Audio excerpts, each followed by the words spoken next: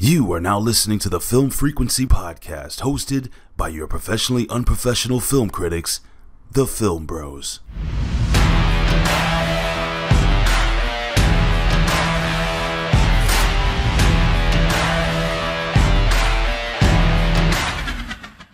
What's going on, film family? It's your boy CEO Hayes, and I'm joined by the prodigal one, my brother JB. What's going on, bro? What's going on, Hayes? What's going on, film family? Back at it again. We got another episode.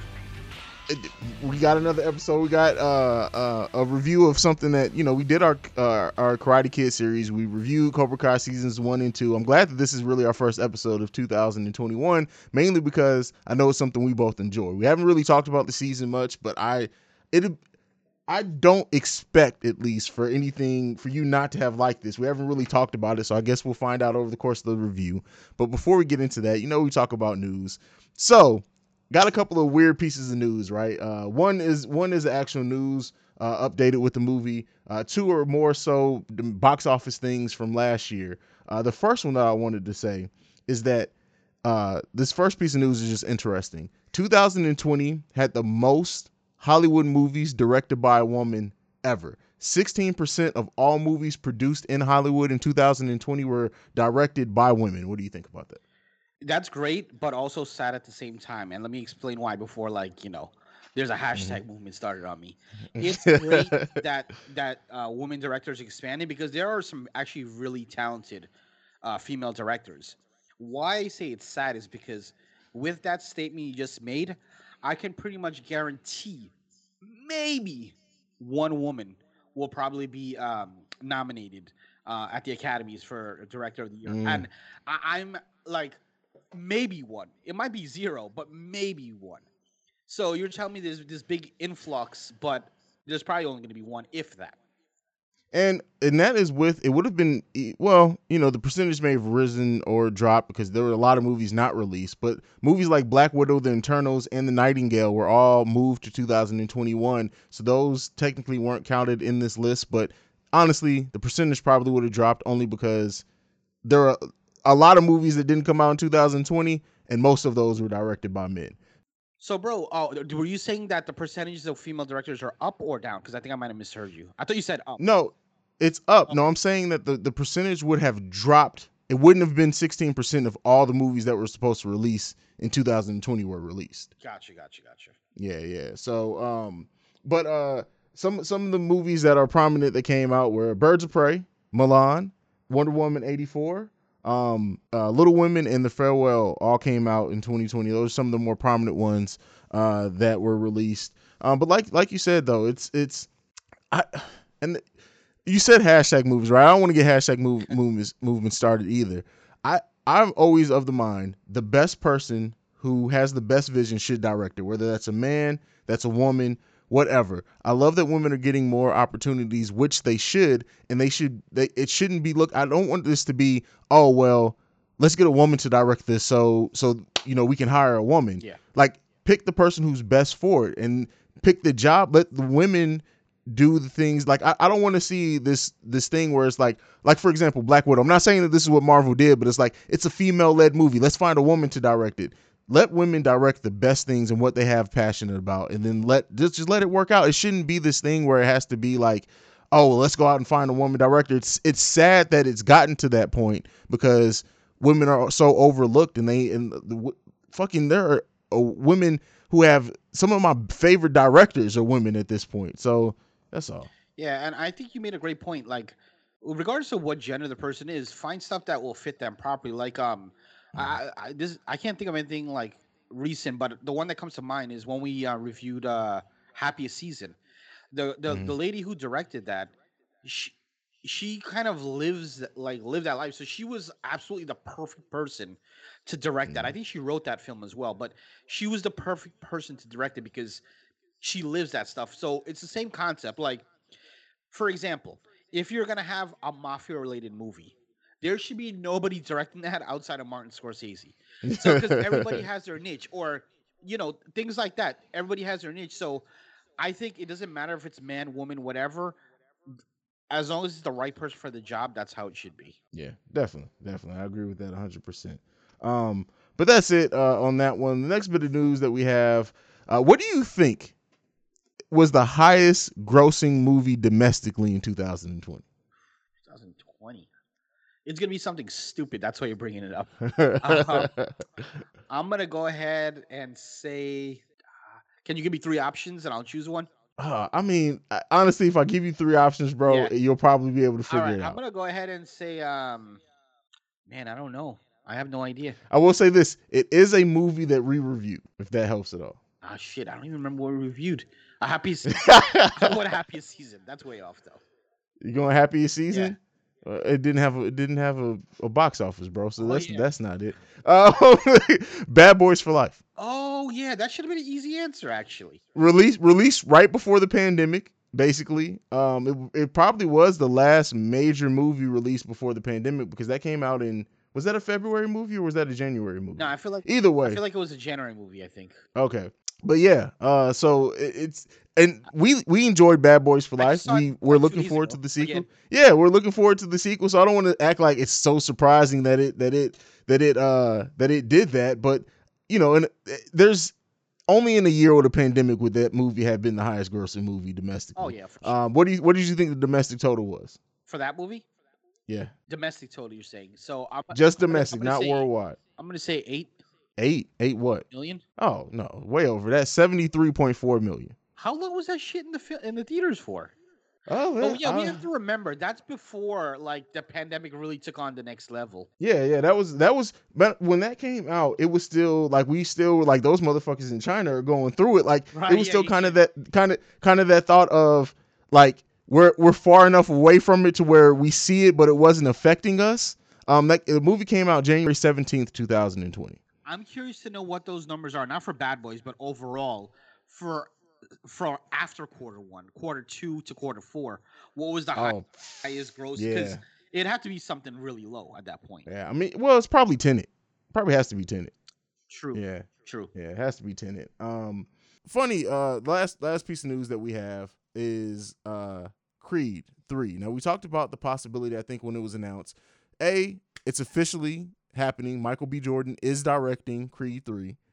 So I want to get your thoughts on that. He's directing? He's directing Creed 3. So he's not going to be in the movie? No, he's also. But it's just like I know. Sylvester Stallone. Yeah, exactly. So he's still going to be in it, but now story details are starting to come out, and they're saying that Clubber Lang is coming back in some shape, form, or fashion. Now, the thing that I don't want to see this turn into is Adonis Creed fighting the sons of everybody from former movies. I don't want the sequel to be that. I honestly think it's probably going to be a cameo if I had to guess. Like maybe he'll be like a ringside announcer or something like that. But what do you think about Michael B. Jordan making his directorial debut in Creed 3? I'm a huge fan of Michael B. Jordan. Let me say that first and foremost. I still remember the first flick I saw him in was Fruitvale Station. Remember that? Yeah. Yeah. So huge fan of Michael B. Right. However, also let me say this: I'm a gigantic. Rocky might be my favorite franchise of all time, and I've seen the Rocky movies like 1,000 times. However, I have absolutely 0 ounce of care for the Creed series. The first one, yes, for nostalgic reasons. Creed 2, I could care less about, and even Creed 3, I'll care even more or less about, because. First of all, Sylvester Stallone is not going to be in this movie because they've already said he's done with the series. So my issue is where are they going to go with it? There's nothing that they could possibly do to make me be sucked in. Creed 2 should have sucked me in because it's Drago's son. But I really didn't give a fuck, honestly. I really didn't care. And I don't know. It's just nothing with Michael B. Jordan at all. It's just that for me, Rocky will always be Sylvester Stallone and his story. And now that he's not in it, it's just, I don't give a fuck. I don't know if I'm being too harsh. I mean, he said that Creed 2 was the official retirement of that character. Sylvester Stallone tweeted it and talked about it. That's going to be interesting to see how they go, because Rocky has been such a motivation for Adonis in these movies. Of course, he trained him the first one.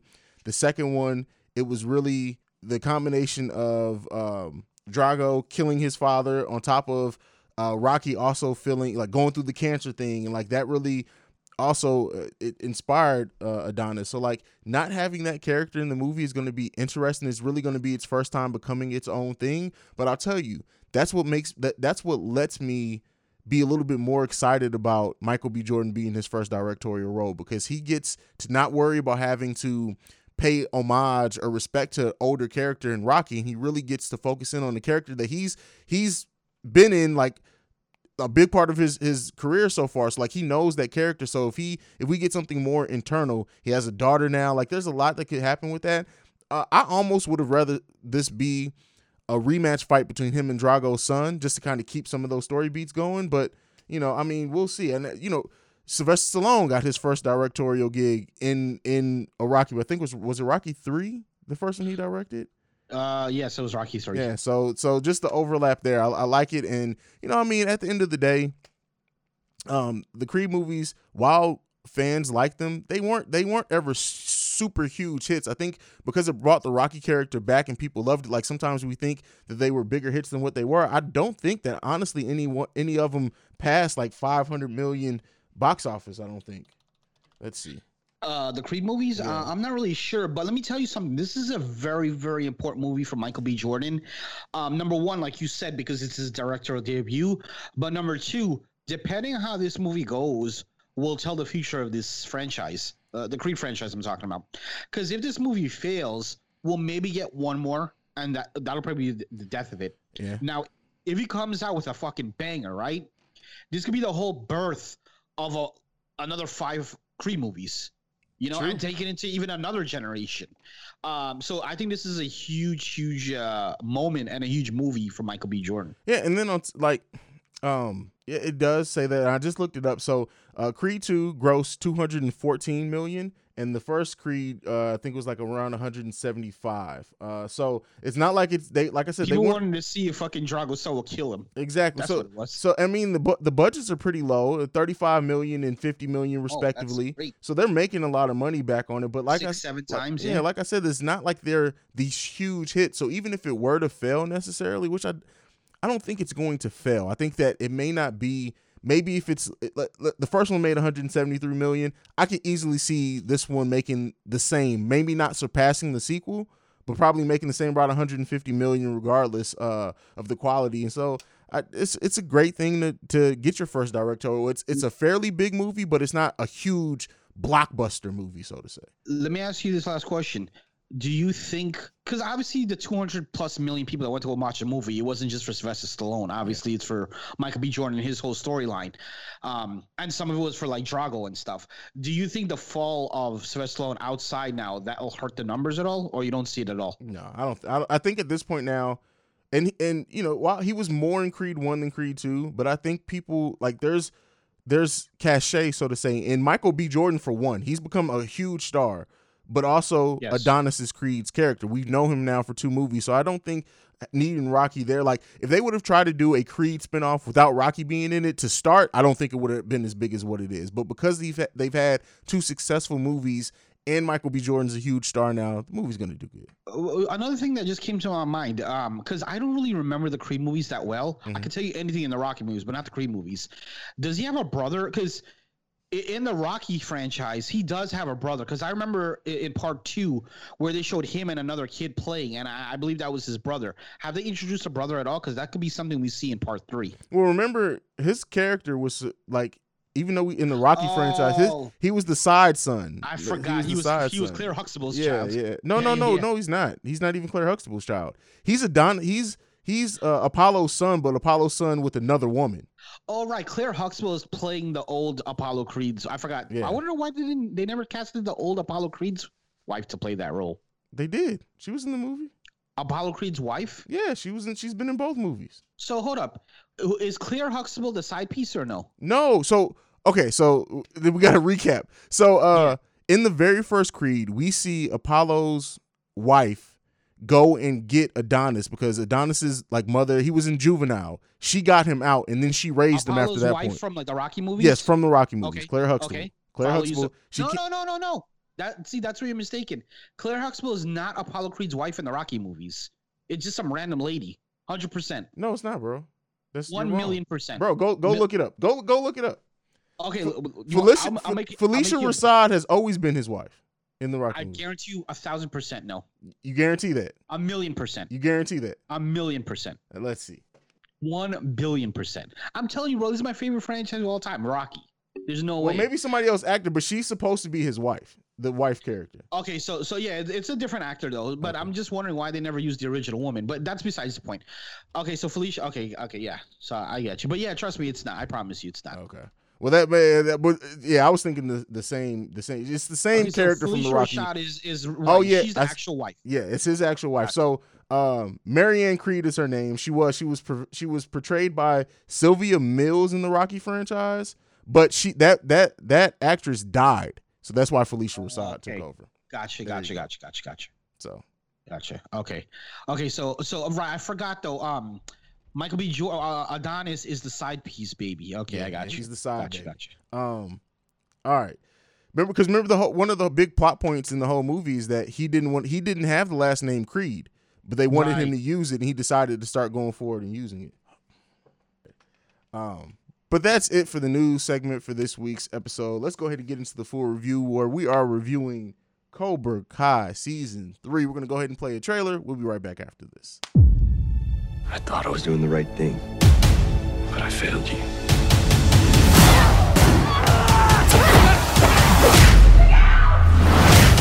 The truth is, you got soft, and we paid the price. You want Cobra Kai, it's yours.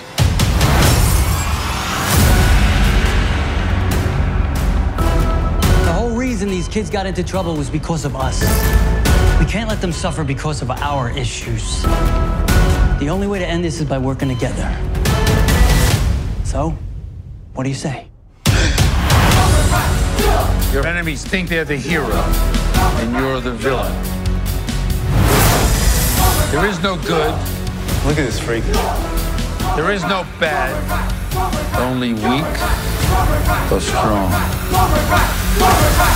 What are you, Tango and Cash? No, Tango and Cash were narcotics detectives. Oh, I'm sorry. You do realize neither one of you are cops, right? I thought we were the good guys. If I did my motherfucking job correctly, which you always do. Which I always do. That would have been a trailer for Cobra Kai Season 3. Bro, when we do TV series, it's a little bit more difficult than movies because I don't know like where to jump in at. By the way, just because of it being a series, full spoilers, we're not even going to try to like ease into spoilers. We're just going to talk about the fucking shit. This show keeps fucking getting better, in my opinion. And the budget, you can tell that Netflix put more money in it than what YouTube were able to, completely. But the thing I got to say, I think the story is still great. I think how they brought back Allie, I didn't like as much. But the fight scenes, bro, in this, I don't know if they lost the fight choreographer or something. It just didn't have that same thing to me as fight scenes in season 2 were better than season 1. This season was probably maybe even a little bit less than like what they tried to do with the fight scenes were way bigger scale than what they did with season 2 or 1. But the choreography itself just didn't quite sit with me. What did you think? No, I agree with that 100%. And one of the things, unfortunately, when you have a bigger budget and a bigger studio, you sort of lose some of the I don't know what the right word to use is, like some of the romance than if you have a smaller budget or a smaller studio. And you could see they lost a little bit of that. The fight scenes were good, especially that last fight scene were good, but they're nowhere as close as like the mall scene from season 2 or a lot of these other fight scenes. Here's what we did get, because I feel like the acting wasn't as strong either versus other ones. The nostalgia feeling was okay because we got Chosen. We got like 3 or 4 people. We'll get into it. Yeah, we got Allie. That's actually a trivia question I'm gonna ask you. Okay. A little bit. But anyway, here's the positives that we got. Out of every other season, and I'll say it right now straight up. I do not think this is the best season thus far. Okay. But this is the best season where we got so much character development for everyone. And story arc, yes, a lot of character development and story arc, which is great. This is, if you're gonna have a 6 or a 7 season show, they're on a perfect timeline, because season 3 usually is where you get that huge character development, and now season 4, now you know everything about these characters and you're ready to move on. So yeah, I mean, I'm overall pleased with the season. I don't think it's the best season, but we got a lot of character development, which I'm a huge fan of. So my issue with this continues to be that Miguel is the worst actor on this show. I would say I agree with you. We've always talked about this, but I would say he improved this season. I think certain scenes he did, but I remember this. For example, the scene where Tim and Johnny, he's like, "I spent all day trying to help you create a fake life for your ex-girlfriend." That was fucking cringy as shit to me. To me, the best, like Sam, the Danny's daughter, is the best actor of the kids overall, right? To me, the best male lead to me is fucking Hawk. I love Hawk, bro. And the fact that he's now back on the good, like, really, I wouldn't mind if somehow and I get it, Robbie is like, he may ultimately be the main character, but I wouldn't mind if like season 4 focuses on Hawk, because he's a fucking his character is amazing. To go from a nerd to a bully to back, like, realizing it, because we can all, that whole fly too close to the sun thing, like he had such a big chip on his shoulder from being bullied for so long. It kind of makes sense to why when he was the one who now has the power, he became a bully. But like, his arc to me is the best about everyone, and I love his character. Yeah, when we did the Cobra Kai review last time for season 1 and 2, I said Hawk has always been, from day one, has always been my favorite character on the show, and he still remains to be, especially after this season, because no character for me has so much depth. Like, you just said it. He was the nerdy guy that got bullied. He became a badass. Then he became the person doing the bullying and the bad guy, and now a full turn. Now he's back to being a good guy again. And then we don't know what we get from him moving forward. But I absolutely love Hawk. Now here's something else. I don't mean to jump around, but hey, that's what we do. There was an interview with, I'm not sure if it was the writer or director of Cobra Kai, and they were asking him like, hey, what else are we gonna get out of this? And he pretty much confirmed indirectly that we're probably gonna get somewhere between 5 to 7 seasons of this show. That's number one. And number two, there's definitely going to probably be spinoffs. So I would be freaking happy as fuck if we got a Hawk spinoff. I would love to see. And another spinoff I would love to see is if we got something geared towards Miyagi, like a prequel of Miyagi's story. Those are the two things I would love to see. Bro, a Mr. Miyagi prequel? Yeah. Who would you cast for that, to play Miyagi? Bro, I could never, because you got to think, like, we always said Miyagi was like this angelic, perfect character, right? Yes. So I would like to see somebody like the person who is cast as a young Miyagi doesn't have to be that. That needs to be the end game. I want to see somebody who is flawed, confused, maybe a little angry. Honestly, what's his name from Walking Dead? Oh, Steve Yeun or whatever his name is. I could see him as a young Miyagi, absolutely, and he's a fucking phenomenal actor too. And this year, he was in a movie this year. Yeah, fucking amazing. Amazing, yeah. It's probably gonna be in the running for Film of the Year. Actually, I haven't seen it yet, but I've heard great things about it. Yeah. So there you go. We just casted the Miyagi prequel series. And then you know what? Maybe they're planting the seeds to that, because with what we got in Chosen, there's a whole Miyagi-Do story that could be told there. But keep going, bro. Yeah, so again, we're jumping around a little bit. So let's talk about you. You just mentioned Chosen. Let's talk about some of the returning people that we got. So there were 4 characters that returned. Who were the 4 characters? What you mean that returned from the Karate Kid franchise? And we're not counting Allie's mom. Allie, Chosen. Right. What was the name of the girl from Karate Kid 2? Kumiko, and then the girl that Danny saved that he didn't. Then he popped up. Yeah. I didn't know if you would catch that one. Yeah, I think her name was Yana or something like that. Which was a great just a little beat, and then it made sense because Danny is so struggling to try to save his dealership, and then it makes sense that somebody who probably he saved. That he saved, but I'm saying probably in her mind, because she was so young, she's idolized this man for her whole adult life. He saved her life. So then to see him come back and to be in a desperate situation, of course that person would do anything. She saved his life. Yeah. Saved his life, his whole way of living, his dealership. So yeah. I was, and the thing is, I don't know, like, if you picked up on it, but when they showed Kumiko and Kumiko's like, oh, I have someone here who wants to meet you, but you not remember her. As soon as she said you might not remember her, I immediately knew it was her. Really? Because 100%, not by facial, but who else could it be? The only females that he came in contact with was Kumiko, which is her, Yukie, which is the aunt who's dead, and that little girl. There was no other females he came in contact with in the entire movie. So as soon as she said that's you might know this person, I immediately knew it was the little girl he saved. Me and my wife were watching. I'm like, oh, that's the little girl he saved before they even said who she was. So yeah, I love that. And probably again, we're jumping ahead. At the end, we see Kreese talk. But anyway, let me not jump too far ahead. Let's just go down. It was 10 episodes, right? Yeah. And I think they did a good job of flowing. The first couple episodes were a little, I want to say maybe a little bit slow, but usually you tend to see that in TV shows where, there's sort of a build. But overall, how did you feel about the pacing for the entire 10 episodes?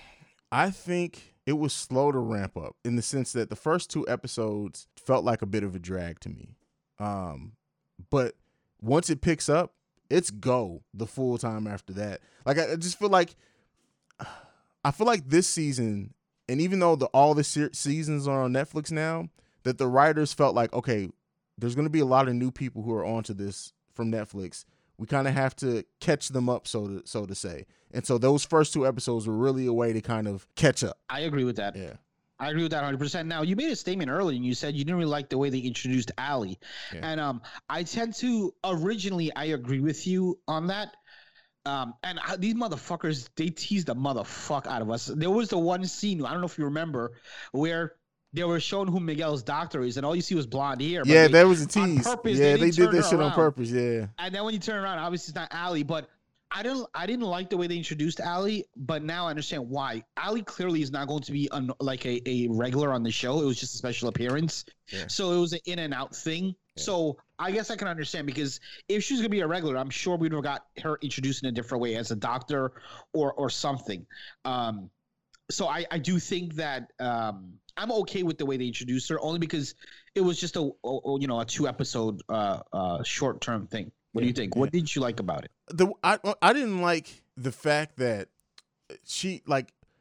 they went this whole episode where he's like trying to fake this life for her or whatever. And he doesn't know what to send her. And then when we finally do get her, she's just sitting there talking to her mom like, yeah, I got some stuff to do. Like, and then like for her and like Johnny to like the catch up part makes sense. I just would have more so made it be, I don't know, bro. Like, to me, it felt like sitcom-y. That's what it felt like. Her coming back felt sitcom-y. And then even when they go to the gala or whatever, the dinner together, and it's Johnny and Danny, and like they sit down and have that conversation, it felt like a rehash of the the dinner we got last year, which was better. Yeah. I was okay with that dinner scene at the country club, only because Allie's in the mix now, and it was like Allie was telling the story sort of from like her point of view and telling it to Amanda, to Daniel LaRusso's wife. So I was kind of okay with it. What I found fun, and you may disagree with this, I really love William Zabka, who plays Johnny. Like the fact that he just doesn't understand technology at all, and he just doesn't understand like the 21st century. Like he just doesn't get things, and like when he's going through that scene, when he's going through Allie's Facebook, and then he meets up with Miguel, and he's like, I hope you didn't like any of her pictures, and he like literally liked every fucking picture, and was that's great stuff, and they've been doing that since season 1 with him. So a lot of high points, I think, in overall. I liked it. Now we talked about Allie. How about Chosen? Because we got Chosen coming back, and for some reason I thought also that Chosen would be this way. I thought Chosen it wouldn't be like, oh, Chosen's trying to kill him or anything. I thought Chosen would be like like a good guy, because it's so much time has passed, and Okinawa is not what it used to be. Okinawa is not like this small Tomi Village is not this small village or anything. It's so modernized. I mean, they have like Subways and Jersey Mike's and all these stores. So he eventually forgave Daniel. As we found out, Sato forgave him, and he forgave Daniel. But what do you think about Chosen in this one? I like what they did, because it paralleled Johnny, right? Is that it made Danny realize that if Johnny never tried to kill you, right? Like Chosen would have murdered you back then if you lost that fight. You would have been dead. So if Chosen can become this guy that's like this lighthearted, like, and at first they like played to like he's super serious, like he doesn't, joke or anything. And then once he gets to that moment of being able to get Danny back with the making Danny think he's about to kill him, and he does the nose thing, and he's like, I've been waiting years to be able to do that. Right. And all that fades away. It's like, all right, well, if this guy can become like this, why am I still holding a grudge against fucking Johnny, who, yeah, he was a jerk, he was a fucking dickhead, but he wasn't gonna kill my ass. Like, exactly. Yeah. So again, I was satisfied with what we got chosen. And then as strange as this sounds, I always thought I would be so hyped up for Ali's return, but I actually think my favorite return is Kumiko. It was cool seeing that, man. Like, for a minute I was like, oh, are they about, like, he's about to have like an affair with his wife or some shit? Oh, they're not gonna do that, not on this.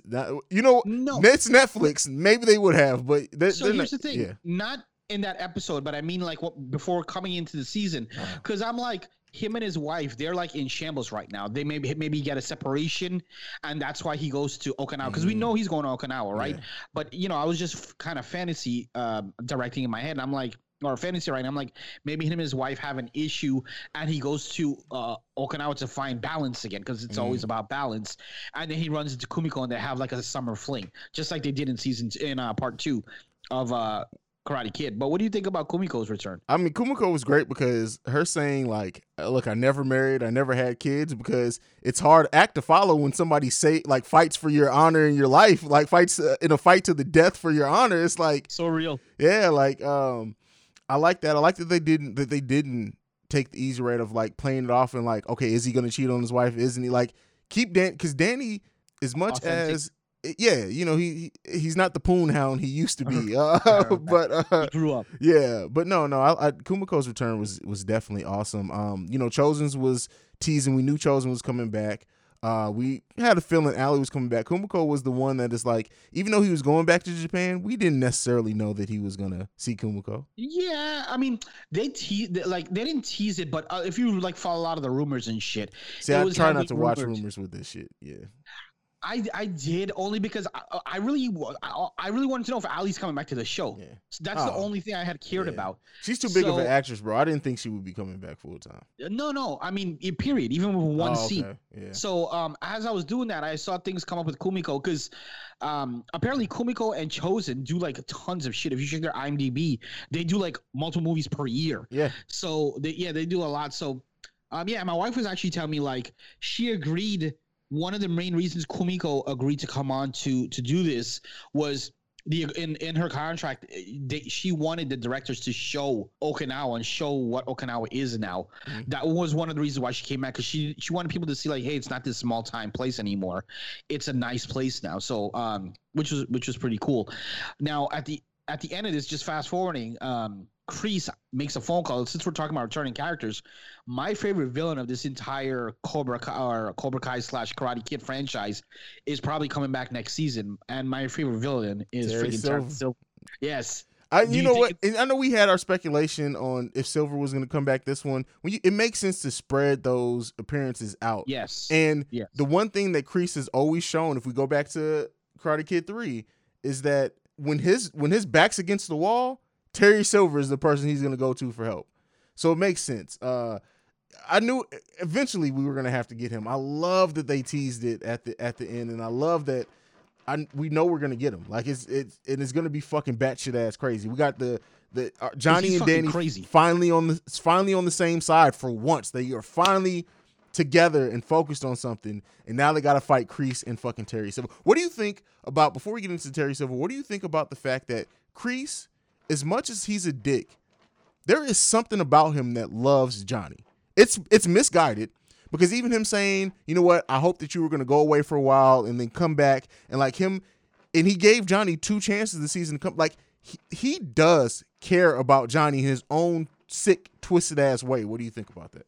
He 100% cares about Johnny, but his vision and Johnny's vision are 2 different things. Yeah. So I think he has all the best intentions for Johnny. And I also think, in a way, I don't think Kreese thinks he's a bad guy. Not at all. I think because, and that's one beautiful thing that we got in this season, is Kreese's backstory. Yes. So we saw why Kreese is this fucking crazy ass motherfucker, because he almost got killed and the shit that he went through. Kreese was actually a good guy. Kreese was a war hero, and also we got to see because we in Karate Kid 3, Terry Silver kept on saying, "I owe you, like you saved my life," but we never really saw what that was about and what that looked like. So now we got to hear, and the Vietnamese soldiers captured some Americans, and they were making them pretty much fight each other one-on-one. And if you fall off, you go into a sort of snake pit. And they called Terry Silver to fight the I don't know if that was the colonel or what that guy's ranking was. He was the ranking officer, though. And Terry Silver was like, no. And he's like, I can't do it. And Kreese stepped up and said, hey, you know what? I'll do it. So right there, and in the midst of that, that's when the Americans came to save them. So right there, he saved Terry Silver's life because Terry Silver, let's face it, was a bitch. The ranking officer would have killed him in like 10 seconds. Yeah. So it was cool to see that backstory. Definitely.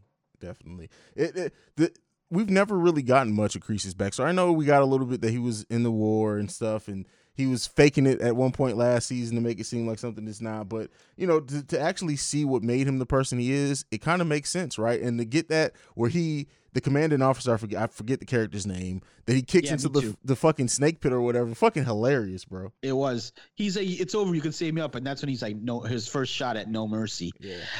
Something else, since we're talking about returning characters, unless if I'm mistaken, which there's a high chance I am mistaken, outside of Terry Silver, there is only 2 other characters that I can think about that have not returned that can return. And number 1 is the girl from Karate Kid 3. It wasn't really Daniel's girlfriend. It was like the neighbor that made the pots. You remember her? She was the neighbor from she was the neighbor. So remember they bought the bonsai tree store in Karate Kid 3, and she worked at the store next door that made like the pots. It was like a pottery store. And her and Daniel, they didn't date, but they were friends. She was the female lead in Karate Kid 3. I can see her. I don't even remember what her name was. I can see her returning though, and possibly being Tori's mom. Somebody that we know is Tori's parent. Period. And you know what? I agree with that. You know why I say that? Because why would they not show Tori's mom? Yeah. I think that's really odd that they haven't shown Tori's mom. So I do think it could be like one of Ali's friends, like from Karate Kid 1. I don't know who could be, but I do think it's someone. It's like Tori, someone that we know. Now here's another thing I was thinking, because they said Tori's dad is like a deadbeat. So I had originally thought that could be Terry Silver, but it doesn't look so. But what if Tori's dad is Mike Barnes? I think we talked about that before too. Did we? Yeah, we talked about that. I can see that happening. I feel like Tori is someone from their past. Absolutely. Her dad, both her parents may be. Who's to say that it's not both? Who's to say that while Terry Silver, well, I guess that the ages wouldn't match. And actually, the girl from Karate Kid 3 and Mike Barnes, they were in the same movie, and they were in the same movie, and Dave. But after he kicked her, do you think she would have went and fucked him? Excuse me. I have a friend. I know this is not necessarily the right podcast to talk this about, but I have a friend that's seriously into choking and all kinds of weird fucking shit that he posts on Twitter.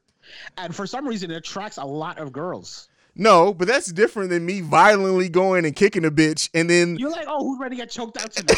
There's like 30 girls that reply, like, "Yo, that's right." Yeah, sexual choking, but it's different from me actually trying to harm somebody by kicking them, kicking them, and then being like, some few years later, like, "Yeah, I'm gonna give you some pussy." For some people, bro, that's a large leap, fam. That's a large leap. No, but I do think Tori is definitely someone from the past, her parents. Yeah, it has to be. I think so. What else? What do you think? And that would make sense why Tori also already knows how to fight. Barnes has to be her dad.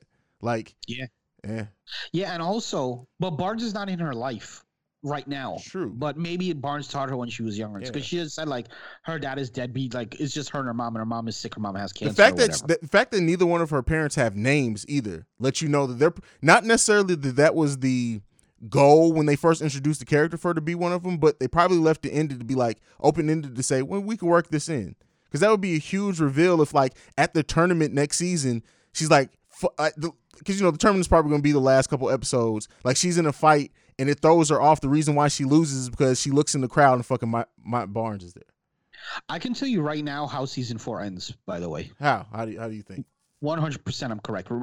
Snippet this shit, and then we'll play it at the end of season 4. Cobra Kai is going to, or whatever the fuck they're going to be called, they're absolutely going to lose that tournament. Well, Cobra Kai has to. There's Kreese. They have to lose it. No, I mean, I'm sorry. Fucking Eagle Fang / Miyagi-Do is going to lose the tournament. Kreese is going to win that tournament, and Robbie Keane is going to win that tournament. No, they're not going to win. They're not going to win. Remember I said that. Okay. There's no way. Let me tell you what's going to happen. They're going to win that, and then season 5 is going to be now the struggle of how do they get back.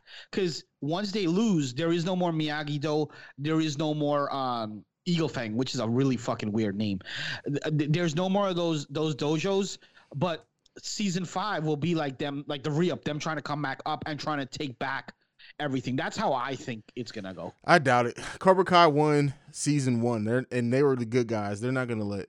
And let me ask you this. Let's say Cobra Kai loses, right? Then where do you go with the story? Easy. They're back. They're villains. Like, there's always going. So there's a couple of different ways. Let's say Cobra Kai loses, right? Cobra Kai goes away. Kreese goes away. Now it becomes again about, all right, who's the better sensei, Danny or Johnny? Now they do it in the sense of not hating each other, but it's a friendly competition. And how do they? And I honestly think, bro, if this is going 5, 6, 7 seasons. They said it's going to be between 5 and 7, I believe. Johnny and Danny are going to become less and less of the focus, and it's going to be more about these kids. And it's going to be how Johnny and Danny guide the kids. So I can completely see Kreese going away, Silver going away. They go away, lick their wounds. Johnny and Danny now have this friendly rivalry, but the kids haven't quite let it go. So they have to keep guiding these kids to not go back down that dark path. Yeah, and I can see something in where like a Miyagi-Do guy has to fight an Eagle Fang guy in a tournament, but Daniel doesn't have any killers. Like his son, right? His daughter. Let's say his daughter beats Hawk, for example, but that's not gonna make sense because Hawk just became a good guy again. But they don't do men versus women in the tournament. What? You said in the tournament, right? You're talking about the tournament. You said Danny's daughter versus women. They don't do men versus women in the tournament. Oh, you're right. We never. Do they even do women? Period. Yeah, they do women. Oh, so we're definitely getting fucking Daniel's daughter and Tori in the finals. Oh yeah, that's definitely happening in the fucking finals because they're the most 2 prominent women, unless they introduce a new character. So. And are we're gonna probably get Robbie and Miguel again? And Robbie, I do think Robbie's gonna win this time. What, no, bro? My guess with this, and this is again, this may just be my love of Hawk, is I seriously think as much as Miguel wants to do this tournament, I think either his mind or his body's going to fail him, and Hawk's going to be like, bro, I got this for you. Oh, man. But then if they do that and they make Hawk lose, I'm going to be pissed. And like I said, my Hawk is, and I like I said, I admitted it. I may be biased by the fact that I love Hawk, but I really can see, because what they're doing with Miguel, and they did it some with Samantha this season, is that PTSD. Like, Miguel's gotten his ass kicked several times, right?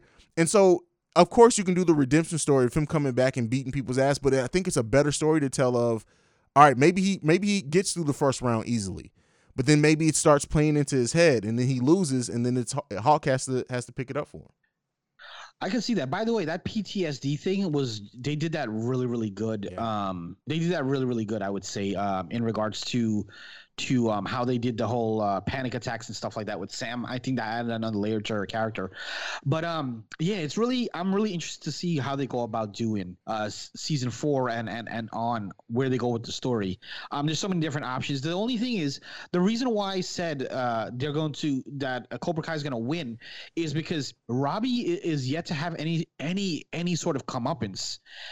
Miguel has won the tournament. Daniel's daughter has kicked Tori's ass. Mm-hmm. But where is Robbie's win? Robbie has had 0 wins the entire show, period.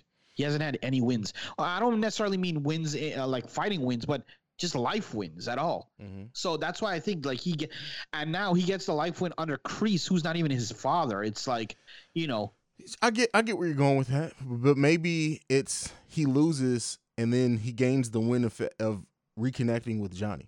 That moral victory, yeah, I could see that. So. Where he realizes in that tournament that Kreese is actually an asshole. Yeah, or like he tells him what if they double down on it? He hurts Miguel in the semifinals. Or maybe double down. Maybe they double down on it. What if there is no reprieve for Robbie? What if he becomes the new Kreese? Oh God, how can I hate that? I mean, don't get me wrong. It sucks from a narrative standpoint because you always want to see somebody win eventually, right? But we saw Robbie as this pure character for the first 2 seasons, and honestly, when he turned into an asshole, I kind of liked him more, and I think he acts better when he's in that point. He does act better. He's actually a pretty cool guy in real life. Oh, you know him? You hung out with him? Huh? You hung out with him? Yeah, we've hung out a couple times. Okay. Went to the mall and shit. Bought some Bro, in this day and age, you hanging out with a 16-year-old would not go over well. He's not 16. Well, how old is he? Bro, all these people like in their fucking 20s. Oh, well, I'm thinking in the character. Oh, you're talking about the character? I'm talking about the character. No, because Daniel's daughter has a YouTube channel, and Daniel's daughter and Robbie Keane, they're like really good friends. Okay. They're always hanging out like with their boyfriends and girlfriends and stuff. I saw a couple of the videos, whatever. I don't know what the purpose of me saying that was, but anyway. Oh yeah, no, I was telling you he's actually a really cool guy because like based off the videos and shit. But yeah, I don't really know where we're gonna get, but I am hyped already to season 4. We're not gonna in one of the interviews I saw, they said that they're gonna start recording in Q1 of 2021, season 4. That makes sense. So we probably won't get it until next year, obviously. Yeah, that makes sense. He's a really good actor. Definitely better than Miguel. I like Miguel, the character, right? The actor just sucks. He's not good, bro. He's not good. Let me ask you this: what do you think of Miguel's mom? I mean, I'd smack those cheeks. Like honestly, I never really noticed her until this last season. I'm like, oh, she's kind of cute. She's hot. Yeah, she is. Perv alert. And that was the perv segment of the show.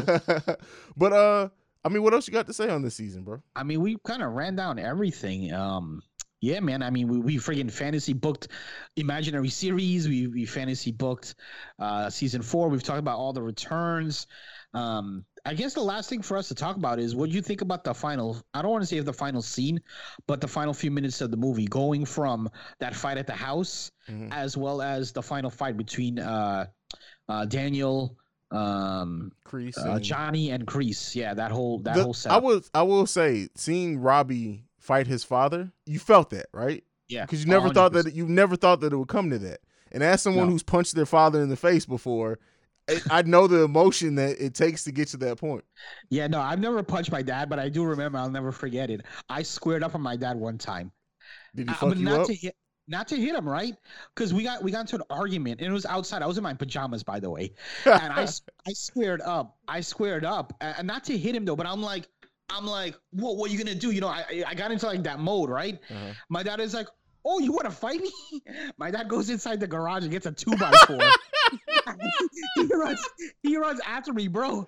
I got my car so quick, and I jetted out of the community. I look up in my rearview mirror. My fucking dad is behind me in his car, chasing me. There was oncoming traffic coming, and right before the oncoming traffic came, I jetted out of the community, so there was no way he could follow me because he would have gotten into a car accident, and I was gone, bro. I slept that night at Walmart parking lot. That is hilarious, bro. I was terrified. I came home the next day.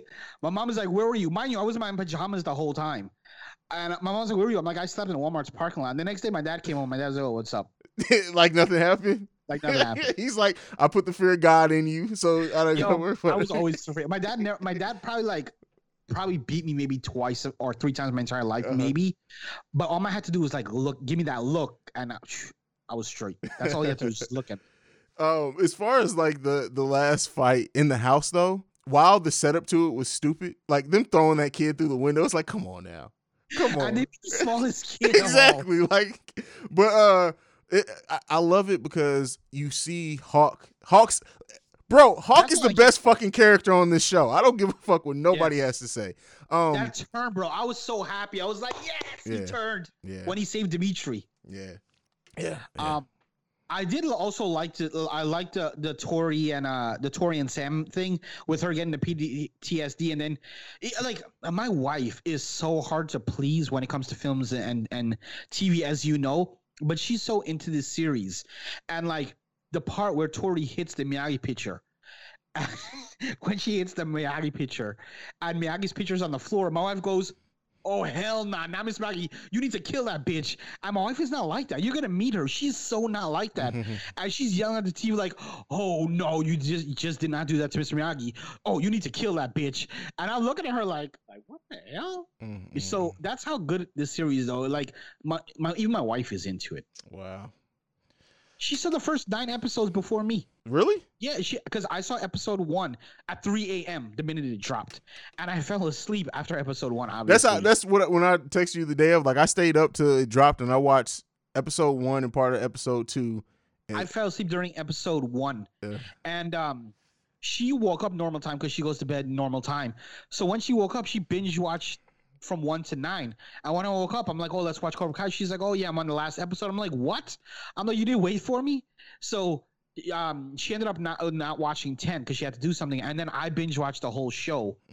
And then she came back and she's like, she's gonna watch 10. I rewatched episode 10 with her. What do you think about the episode length? Do you ever want more as far as the length of the episodes? Or are you happy with where it is most times? I'm 100% happy the way it is.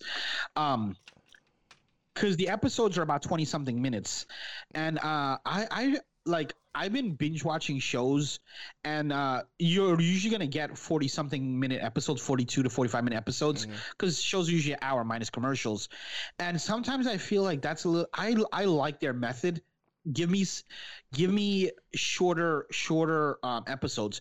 25, 30 minutes I think is perfect time for episodes.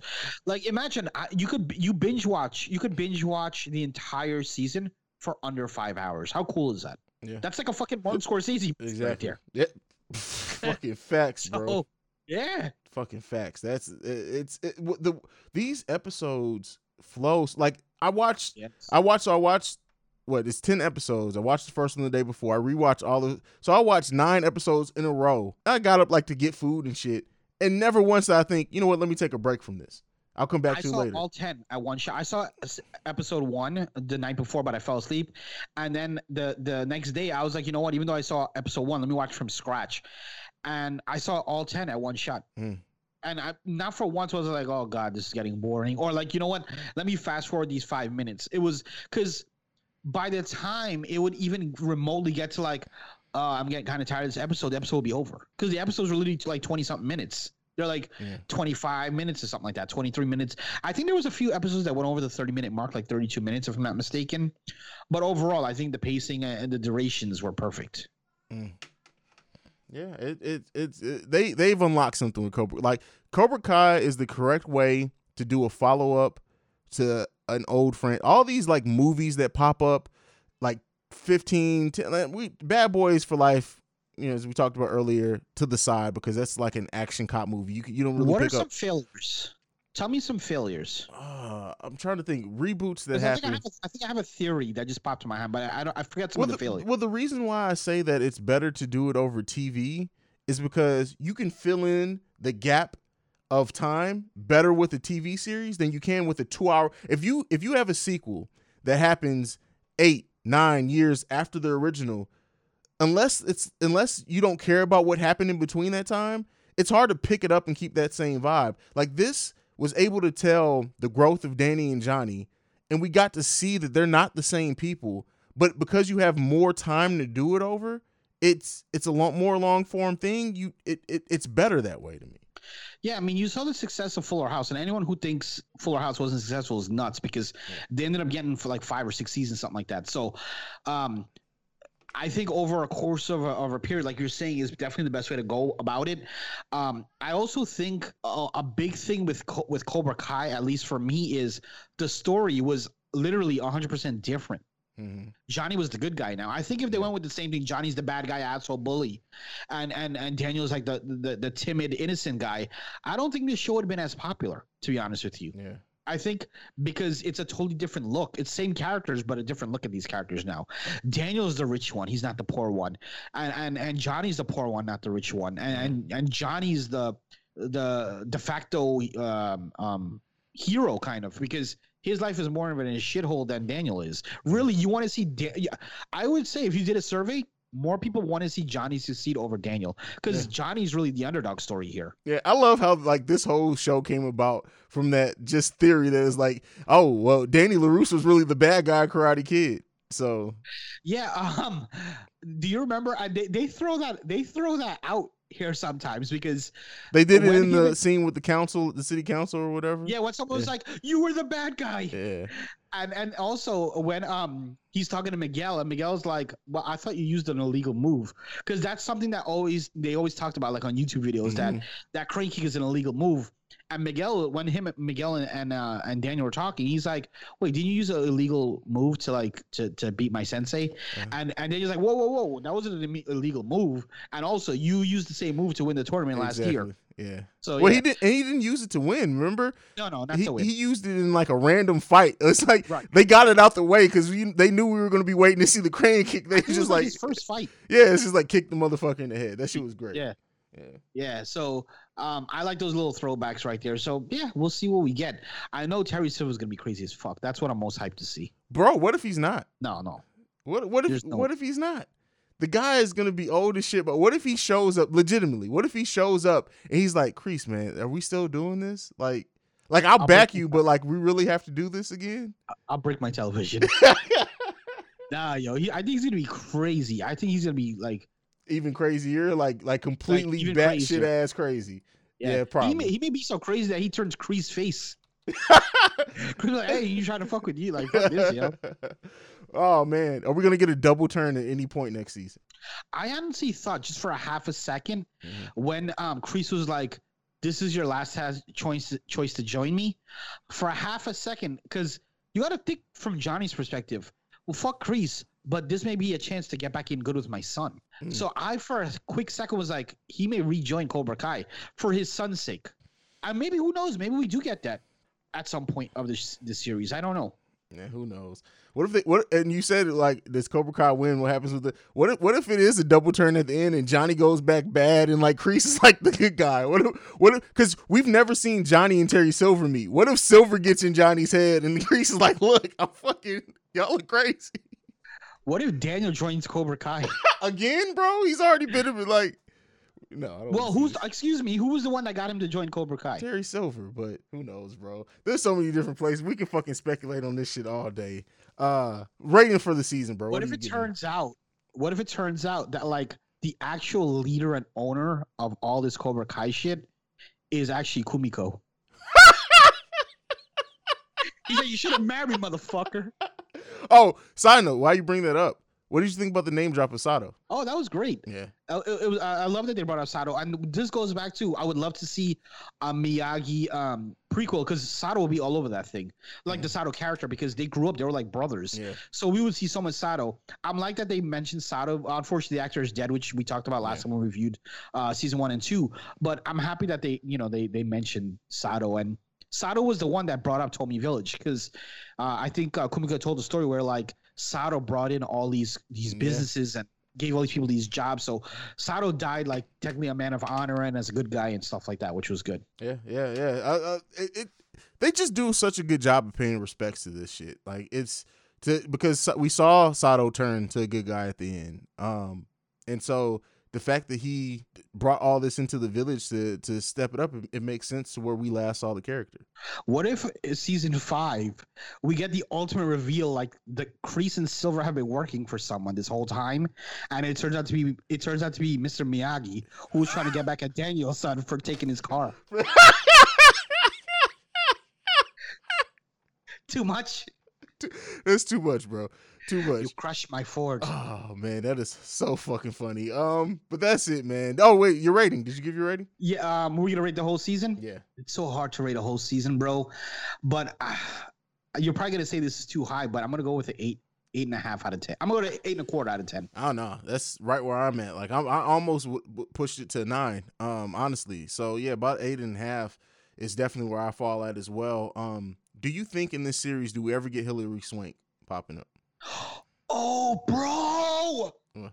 That is Tori's mom. Fuck! I totally forgot about her. Fuck! And that's perfect because Hilary Swank she's not gonna be in a fucking show, so she's only gonna be in a couple episodes because she's an established actor. But she has shown that she'll show up to shit. So yes, and she has cancer, so they will only need her for a couple episodes, and then she'll probably die because she has cancer in the show.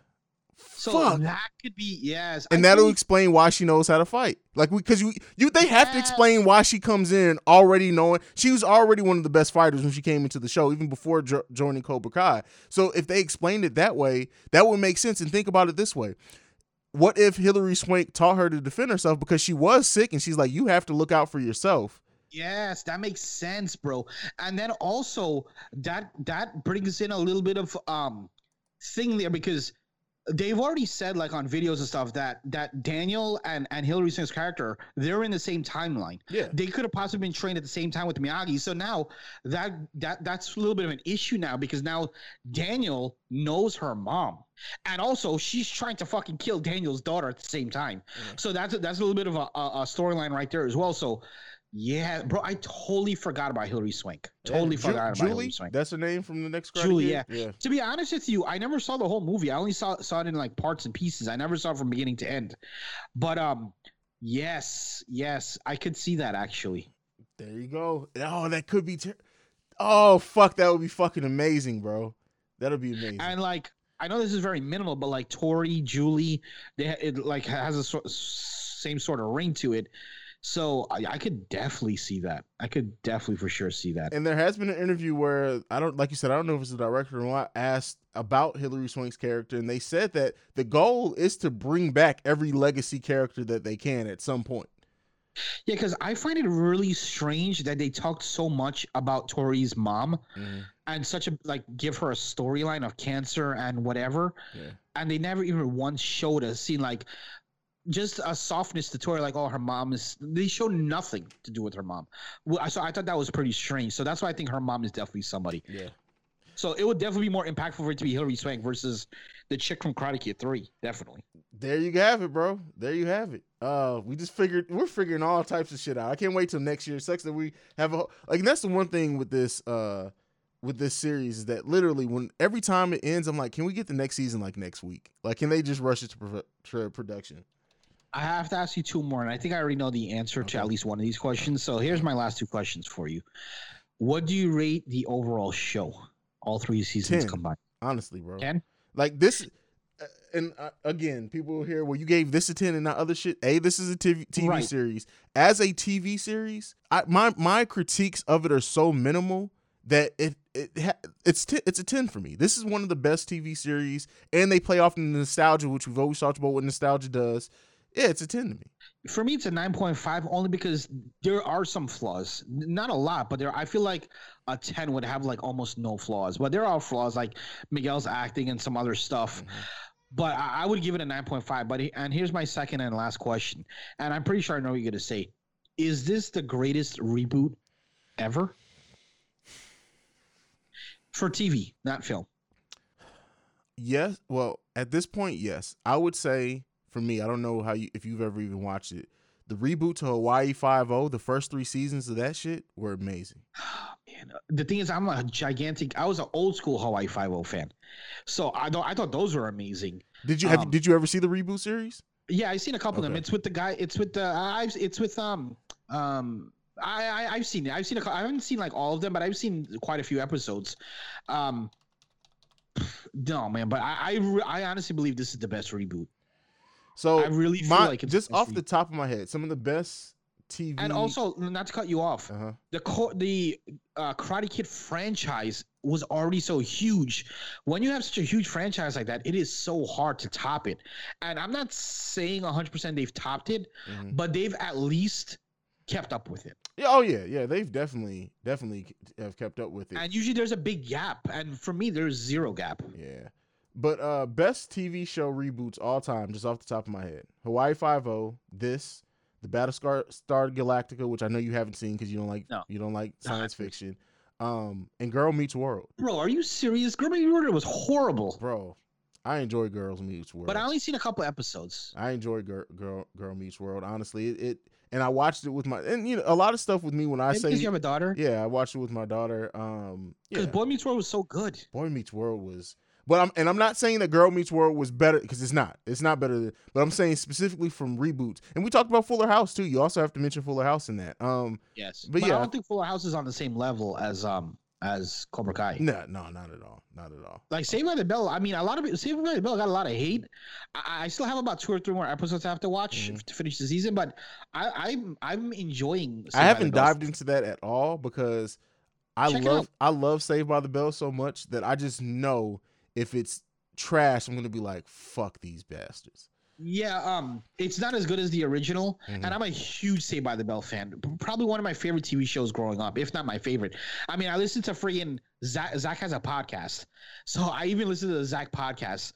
So it's different than Saved by the Bell. It's more adult themes and more mature themes. But the acting, like there's a couple characters that their acting is really, really bad, but there are also some characters where their acting is like really good. Like the main character is a Spanish girl. She's really good. All the Bayside, the original cast members, all their kids are horrible actors. Zach's son is probably the worst actor I've ever seen in life. Jesse's son is not a great actor. But the new characters we're introduced to, their acting is really good. Check it out though. It's pretty good. Cool. Yeah, definitely have to check it out. All right, bro. That's it for me, man. That's it. That's it. Let's go home. There's been another review from the Film Bros. Go ahead and give me your social media, bro. I can be reached on Twitter at the P1JB. That's at THEP1JB, and I can also be found on Facebook. You can follow me at CEO Hayes, at CEO HAIZE. You can follow us collectively at the Film Bros Pod. You can send us any feedback, questions, comments, concerns, thefilmfrequencypod@gmail.com. Lastly, if you want to send us a voicemail, you can do so at 614-547-2039. Make sure you also go and look at our Facebook group. Just search the Film Frequency on Facebook and join the discussion there. But this has been another episode. The Film Bros are out this bitch. Peace. Peace.